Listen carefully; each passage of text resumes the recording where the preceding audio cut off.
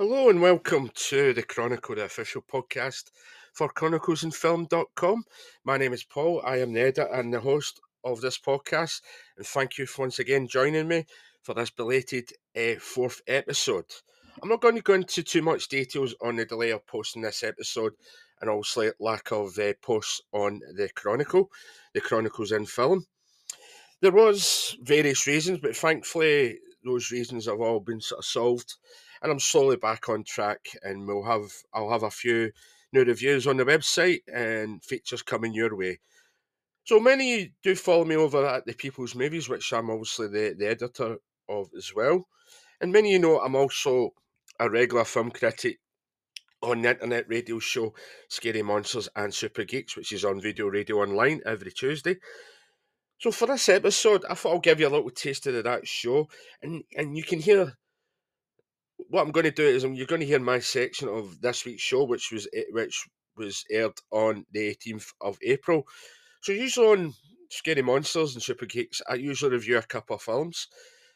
I have a few songs in between, and I finish my segment with a list which we've nicknamed the Shindigs list. And like myself and the host, Grant Telford, we both is are very big, massive film noir fans. So for that week's episode, I decided to look at the core segment of, I would say, a film noir, that is the Femme Fatale. So first, you'll hear me talking a little bit, a brief description of what a Femme Fatale is. And then you hear one of my old reviews, which you can actually read on Chronicles and Film or thepeoplesmovies.com, of Gilda, which starring the legendary Rita Hayworth. So before the ending, uh, I'll end with the list of some of film's best femme fatales. Like I say every week on Scary Monsters, it's not a complete list. But what I maybe do is I maybe go into more detail in a later on Chronicles and Film. What I will say is this is one of the longest episodes I've done so far, and I'll say to you, do enjoy. That's right, hold on tight. Scary Monsters and Super Geeks is happening tonight. Paul Devine of the People's Movies. Well, boys. Well, boys, how you doing, Grant? I'm living the dream, Paul. I thought I'll do this week just all about Femme Fatales. Well, yeah, I will have a review. I will have my Shindigs, which is all about some of the greatest Femme Fatales in film history. And also just some basically different. I mean, we both like film noir, so I thought, why not take some for the film noir? Maybe I'll do some more film noirs sometime in the future as well. So what is actually femme fatale? It's a question some people may ask, and it's a term that means fatal woman in French, which refers to obviously a woman who is highly attractive in a mysterious way, often luring men into dangerous and compromising situations. And obviously this leads to their downfall. And a femme fatale is someone, she's very magnetic, irresistible, and she leaves that sensational first impression, which usually captures the attention of both the protagonist and obviously us, the audience, as well. And she uses her sexuality as a tool, or if you like to say even a weapon, to achieve her goals. But does this submit to men's desires? That's the question. The femme fatale is, you could say, it's an archetype not just from cinema but also literature as well. But it's predominantly seen in film, especially the film noir genre. However, prior to this, obviously you can go back to the silent film era, the 1910s and 1920s, and there was a term vamp. That's what was used to refer to women who seduced and entranced men, ultimately draining their life force like a vampire, if you like to say. And these women, they were considered dangerous. And some of the early examples were women, great actresses like Louise Brooks, Mary Pickford, Greta Garbo, Frida Barra and Lillian Gish. They were probably the earliest incarnations. I could go on and on and on. So, as in anyone likes a film noirs, the sort of classic femme fatale took shape getting into the 1930s, through obviously your pulpy detective novels, your Philip Marlowe's and things like that, which obviously later influenced the films that myself, and I know you like film noir, went on to great love. And these women are not always obviously commonly considered dangerous, And that's what made these characters very appealing. And personally, I think it's an essential. These fatales are an essential part of the genre as well. And a woman that's only interested in herself, but she's aware of her bewitching powers, but she also seems to have questionable motives as well. And no one can control her when she even regrets those actions she's just done. And this is one of those few times when women are actually seen in as a negative character outside obviously certain genres where there is negative female characters. But she's of course, the driving, I think, is the Femme Fatales, the driving force of many of the stories. And these femmes, they outside of film and literature, they've actually existed far beyond the 1930s. You could go back to the cultures where many women lured men to their deaths. I mean, think of the Greek mythology. Excuse my pronunciation, I think it's Circe, as in Circe. Circe, beg your pardon, who turned is it Odysseus, his men into pigs. Odysseus. Yeah, and then you've got the sirens who enchanted sailors to their watery deaths, and here's another one, cracking one. Is it Clytemnestra? Clytemnestra. That one. Could have been worse, it could have been Jared Leto. Who deceived her husband Agamemnon into a false sense of security during the Trojan War. So I could really go on and on about Femme Fatales, but you can even go back to the original Femme Fatale, Eve. You go back to the Bible, you just need to see the story of Adam and Eve, and that just shows you where the Femme Fatale goes all the way back to. So I thought I'll go back to one of my old reviews, a review I did back in 2016 at the People's Movies, is Gilda. And Gilda, when I actually created the other website, I used to have Cinehouse back in 2009. I seen it basically as a personal project which I nicknamed my cinema education. This was all about learning life outside, your latex superheroes, your alien invaders, and which I think plague mainstream cinema these days. And it was seen as a door into truly open my eyes to the wonderful world, which took us also back in time. I will say at the time, especially black and white films, I seem to ignore them in my early days, and also until now I adore them as well. And obviously now I'm under the spell of her Gilda. Her name is Gilda. So this starred the wonderful Rita Hayworth. And Gilda was actually my first foray into the Criterion collection. And that was part of the first releases here in the UK. And the Criterion collection, if anyone knows, and anyone collects any of these special pre-releases will know Criterion collection's been in America for decades. We've had a lot of great distributors like Eureka Entertainment, Arrow, to name a few, who have done their best to sort of get close to the Criterion. So there was a poster of the film that says there's never a woman like Gilda, nor I would actually say like Hayworth either. And she was regarded, if you like to say, one of Hollywood's first sex symbols, strikingly beautiful. She has a femme fatale in the highest order, and she was oozing her charisma, and she lit up the screens, and she could dance well, which unlike many actors of today. And Gilda was an important film in many ways. It was one of the first films in the competition in the inaugural Cannes Film Festival back in 1946. As it was seen by many, this film was also seen as many as one of the pioneers of what they call the sexual revolution of Hollywood films, as well of the day. So comparing obviously modern day films, Gilda is very tame in comparison. But this was actually World War II, 1946, and so everyone was still, I would say, was a bit still conservative. So even the suggestion of showing too much love, revealing too much shoulder or leg, that would have caused an uproar, and it won't. But what it did was it opened doors to the future films, and for the time this film was quite dark and was twisted, of love, empowerment and enchanting temptress who can melt men's hearts and entice them with every whim. There are also suggestions that there is a subtext within Gilda, and it was homoeroticism between the film's male leads.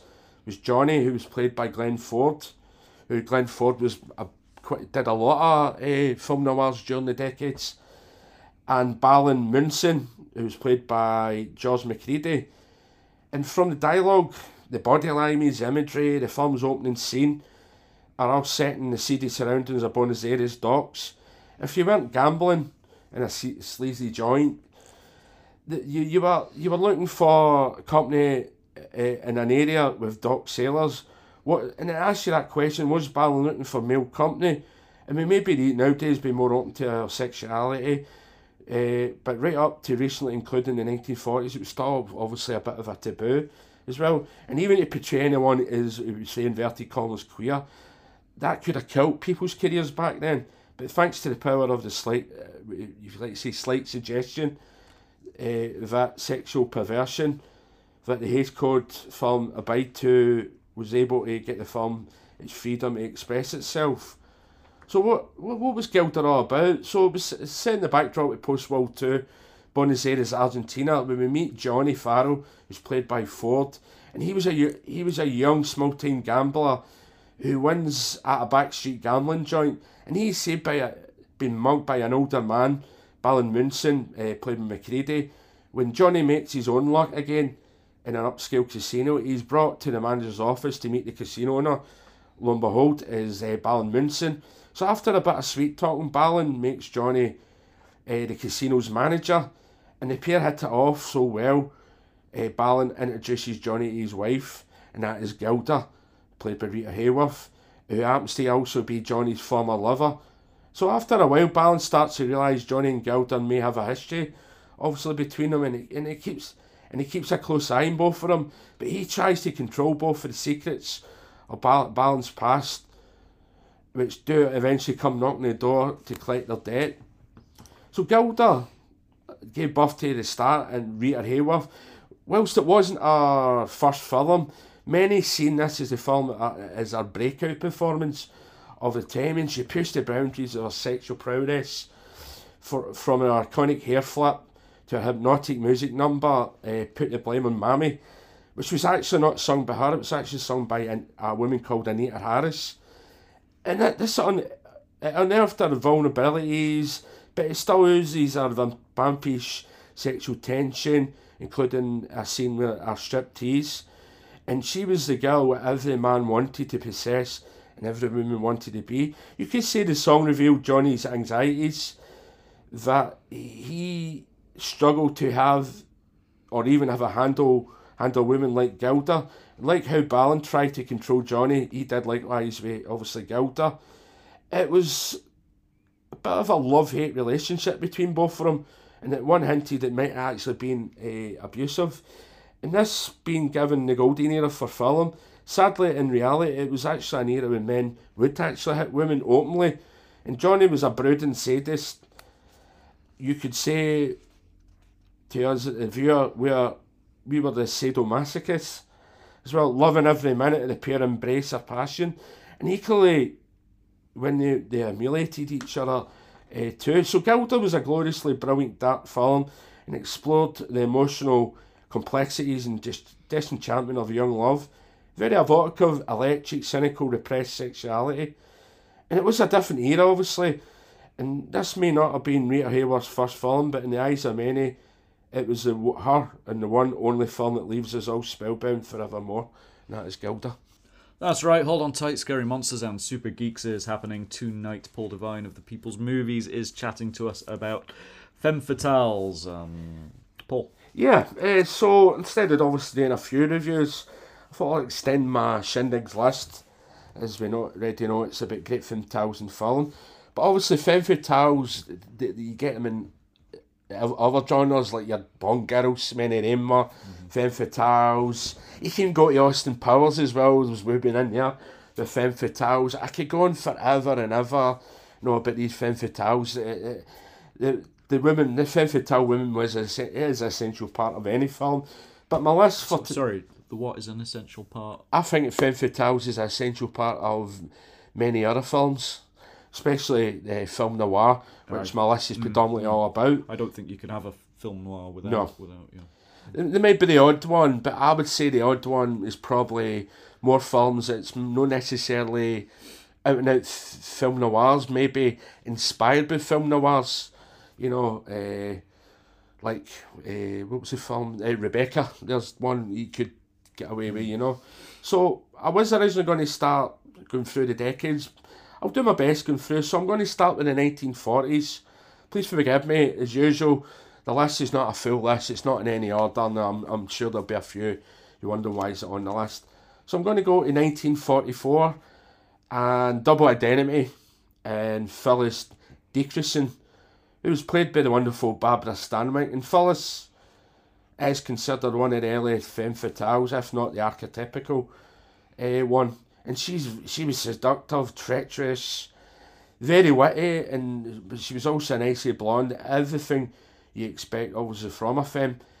And we're under a spell as she walks down the stairs to the beguiling Walter, who was played by Fred McMurray. And in this film, we find ourselves in 1930s California, where Walter, he's an insurance man, and he obviously comes to Phyllis's home, where he meets her, and she's a frustrated housewife who just sees dollar signs when Walter mentions the double identity policy, insurance policy, is mentioned. In her case, her husband needs to have an accidental death to get that double identity.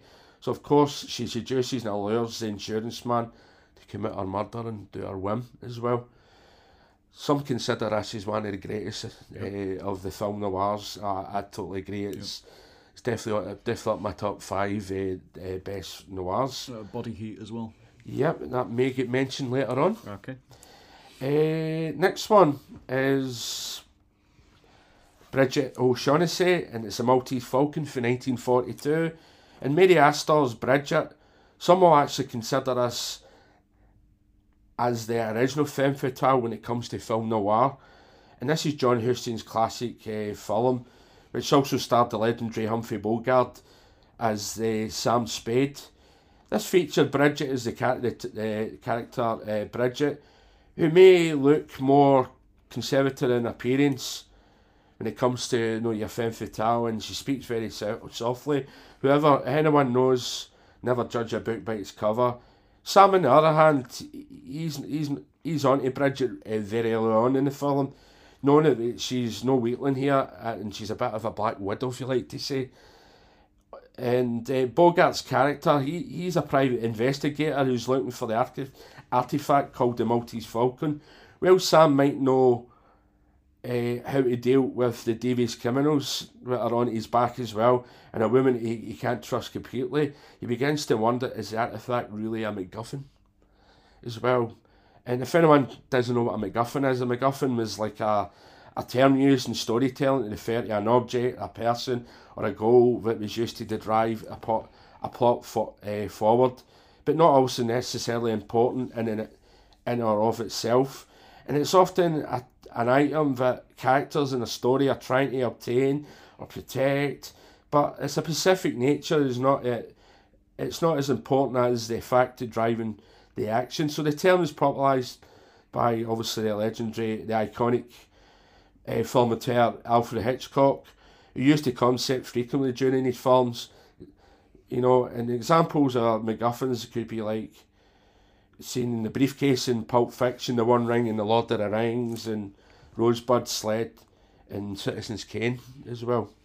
So, staying in the 1940s to 1947, there's a lady I've just talked about here.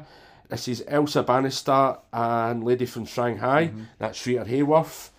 So obviously, if you watch Rita Hayworth and Gilda, then you see her in this one next to Orson Welles, and you get to see the two sides of a femme fatale coin. Welles, he's like a man trapped in the web of Elsa, the wife of attorney who gives him a job, and he takes the job, and he also wants Elsa, and she convinces him she needs to be saved, and he walks right into a trap.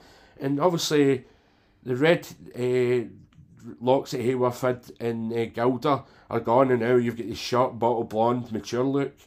But she equally finds Wells tangled in her web of deceit, and make him think she's unhappy in his marriage. There is a great scene in this film, and it's the mirror scene, and I would say it's considered one of the best scenes in film noir. I could talk about it, but it's a scene I think you actually need to see as well. It's absolutely legendary. So I'm going to go back a year to 1946, and it's Kitty Collins from The Killers. So if there's one femme fatale that is certainly deadly and shameless, it's got to be the beautiful Ava Gardner as Kitty Collins. And this 1946 film was also Burt Lancaster's debut film, and he could not resist her beauty.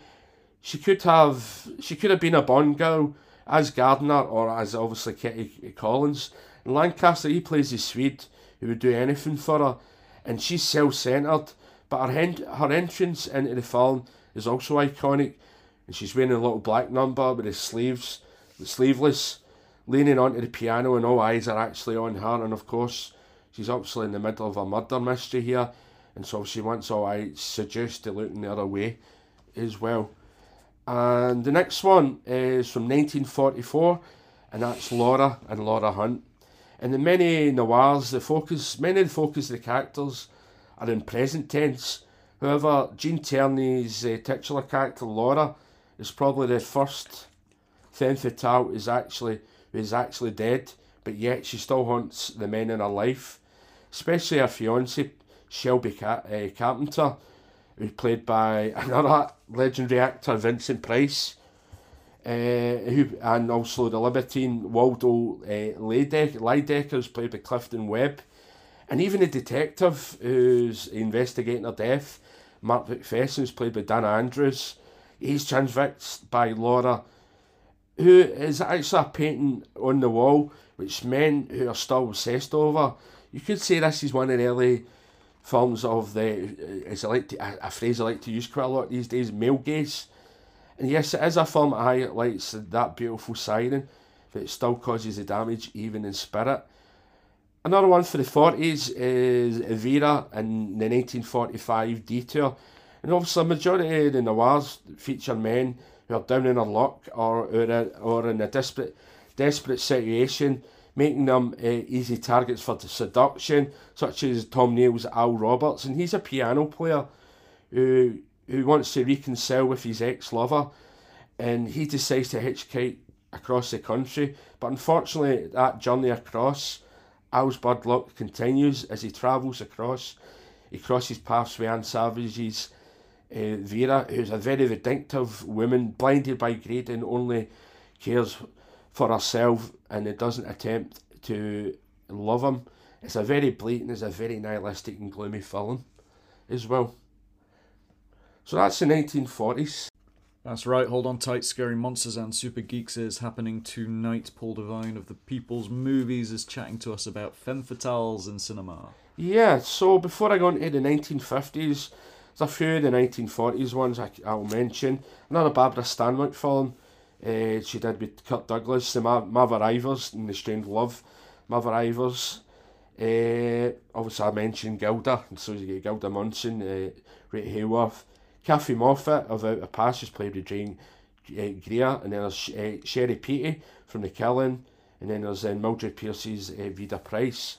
So if I'm going to do the 1950s, I have to start with what's considered one of the greatest film noirs ever made, and that's Gloria Swanson's Norma Desmond in Sunset Boulevard. Whether you obviously agree with not, Billy Wilder's film is the greatest, one of the greatest. It is a masterpiece. It gave us one of the greatest femme fatales, as I mentioned, Norma Desmond. You see, I think this is a bit controversial, because I'm not sure if it's a film noir. Yeah. In that, I don't think there's much in the way of crime in the film, is there? I'd have to think about that. It's probably about, as I said, mentioned, there is films, there's another couple of films here in my list are not necessarily, the next one isn't necessarily a noir, but it's a psychological thriller. Has elements of. Yeah, you'd probably say this is maybe a psychological drama, which has film noir elements in it. You're right in what you're saying, you know, but she is immortalised. Not Norma Desmond. She's a very delusional washed-up film star who's living in the shadows of her past, which is a wee bit, I would say, where the noir part does come in as well. And she keeps her mind is like a prisoner of her past. That's another one. And she makes which makes her a wicked obsessed has-been. It's a bit of a Greek tragedy, which I think sometimes is a noir of sorts as well. When she's gone back, she's obsessed with the good old days that are now passed her by.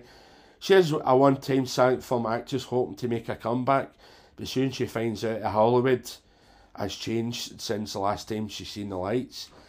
As I said, the next one is Vertigo. Brilliant. Is Judy Barton, played by the wonderful Kim Novak. As I said, it's not a true film noir. But Was it not? I would say it's a psychological thriller with a lot of noir elements in it. And there's quite a few of Hitchcock's films, but he does have a lot which are noirs as well. And obviously they are inspired by the subgenre, and Kim Novak's portrayal of Judy Barton, I will say, deserves to be on this list. She does play dual roles alongside James Stewart, who was another Hitchcock regular. He plays a character called Scotty, and Scotty, he becomes obsessed with the mysterious Madeline, which is also Novak, later with Judy. And Judy, she's a tragic character, very complex, but things get more complicated by Scotty's actions. And he's an ex-detective and he's suffering from vertigo and PTSD. And Novak's character, she deceives as much as she's also the victim. Well, as I said, she's not the deadliest of the Femme Fatales on there, but she's not innocent either, as death actually runs throughout this film. I'm actually going to jump a decade to 1970s, and it's one of your favourites, if not your favourite, and it's Evelyn Mulvey, Faye Dunaway from Chinatown, which some will regard as, and when we go into the neo-noirs, as one of the, if not the greatest of them. And I mean, if you're going to have a seductress played by Faye Dunaway, I mean, this film, as I said, is a neo-noir, but it does celebrate its roots in classic noir. And Jack Nicholson is a private detective who's hired by the woman to keep an eye on her husband, but during obviously his investigation, he unearths a path of corruption and deceit, and an ending which will shock those who are watching it. And her approach is Faye Dunaway's approach. Evelyn comes across as maybe first as evasive. However, as the narrative starts to get unveiled, you start to become more empathetic towards her. Yeah, she's an inversion of the Femme Fatale. Yeah. She starts off all aloof and mysterious and potentially deadly, but she becomes the vulnerable one at the very end. Yeah, a wee bit like Kim Novak's Judy, you could say, as well. So, I'm going to go to the 1990s now. Nothing from the 80s? Maybe. Okay. Well, what I'll say is the rest is all mixed. All right. I'm going to go to Basic Instinct for 1993, and it's Catherine Trammell. There's one thing about neo-noirs I've done to classic films couldn't do. They became more erotic. And Sharon Stone, she plays Trammell, and she gives, I will say, one of the raunchiest and most iconic scenes ever, the iconic leg scene, which had, if you like to say, Dad's hot under the collar, and her son's trying to pause their DVD players at that certain moment. And we find ourselves in this one in San Francisco, and Detective Nick Curran is played by the brilliant Michael Douglas, and he's investigating a murder, which where a man gets murdered having sex, but he gets killed with an ice pick. And of course his writer girlfriend, who's Catherine Trammell, is the prime suspect. So I would say the film pushed Stone into the A-list in Paul Verhoeven's thriller, and his thriller does not hold back in any way from the sex or the violence, as well as when it comes to the next, the sequel. Was it 2? Was it 3? I can't remember. I lost count. But the second one was very forgettable. Right, so I'm going to jump forward to about 9 years ago, and it's Amy Dunn in Gone Girl. So this is Rosamund Pike's Amy, who's possibly one of the deadliest of all the femme fatales in this list, and she resorts to violence, including murder, if it helps her get her way. And once again, some may argue, is Gone Girl actually a noir? It's probably more, once again, a psychological thriller with a big slice in noir. However, cinephiles, they know femme fatales are not only for the film noir subgenre. And Pike, she plays a graphic designer who hates her husband, who's Nick, played by Ben Affleck. And one day she disappears, and people start to suspect she's been murdered by her husband, and obviously becomes the prime suspect. This is David Finch's film, which is like a study of the femme fatale, showing the justification for her actions. But as we learn, she was a narcissistic sociopath who knew how to manipulate the men in her life as well. So the next one is several actresses over several decades, and that's the Batman films and Selena Kyle with Catwoman. But obviously, if we stick to film noir femme fatales, which have comic books, there is several characters, especially in the Batman world. We could easily have done Poison Ivy here, you know. But for this one, I've decided to go for Selena Kyle, who's one true fatale who has gotten closest to Bruce Wayne or Batman's soul. Michelle Pfeiffer in Batman Returns, Tim Burton's Batman Returns, is probably the closest to that sort of true femme fatale. You know, the villain, and the villain Catwoman the sort of, in cinema. And she's iconic in many ways, from her, obviously, her cat suit to the red lips, her Betty Davis eyes, and you even say her voice as well. And she had a very unhinged persona. And she played originally the secretary of Max Schreck, who attempts to kill her by throwing her out a window. And she's only revived by the alleyway she's in by the cats. Then we have Anne Hathaway in Christopher Nolan's Dark Knight films. And she loved the glamour of the fashion as much as she'd been the glamour of being a cat burglar. But she truly, truly loved Bruce Wayne. To more recently, the Batman.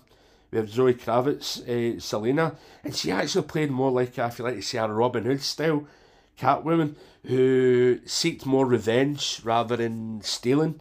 But she actually obviously stole from the rich, if you like to say. And then we're going to go back for my next one, back to the 1980s and 1982, and Matty Walker in Body Heat.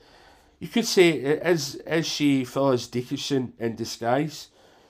Possibly. Catherine Turner's Matty Walker is one of the best neo-noir femme fatales. She is a rich woman who has an affair with a lawyer, Ned, who's played by the brilliant but sadly missed William Hurt. I believe this was inspired by Double Identity. Oh yeah. But throwing a more erotic hedge, which many summer thrillers took during the decade, and obviously the 1990s. And it's set during this. It's set in the sweaty and naughty Florida heat. It was Turner's, believe it or not, it was actually Turner's debut role as well. And the film that garnered many great reviews. And her character Mattie dupes Ned to kill her husband, only to leave Ned to clean up the mess as she goes in the AWOL. And the difference between the old film noirs and the noirs of this era and even of nowadays, these killer ladies can get away with murder as well. And before I do some notables, I'm going to pick Rachel from Blade Runner, Seung Young's Rachel. And to me, when you see her, she was like had the quintessential 1940s film noir look. The fur coat, the dark swirling hair, the red lips again, the dark eyes, and obviously the cigarette. And she was working, once again, which I think is another trope sometimes, is she was working for the film's villain, which was the Tyrell Corporation in Ridley Scott's film. But she was much as a victim, because though she had no control over her life, that was simply because she was a replicant. And the memories that she had were actually false as well. However, she saves Harrison Ford's Deckard in this film, who, during this story, walks into something deeper and more dangerous. And Young's performance was fantastic. And how she kept that blank expression throughout the film was wonderful. And this wins viewers as much viewers empathy as much as sympathy, because she shows much of her vulnerability. So, as I said, this is not a full list. A few notables here. You get Rita from Mulholland Drive, Mrs. Gale from Farewell My Love, Alex Forrest, A Fatal Attraction, the wonderful Catherine Deneuve and Miriam, The Hunger, Catherine Mars from Scarlet Street. You get Lynn Bracken from LA Confidential. You can even look at Inception's Mal, played by Katine Coutillard, and then there you go. You get Kathleen Turner again with Jessica Rabbit and Who Framed Roger Rabbit, and that's my list for this week.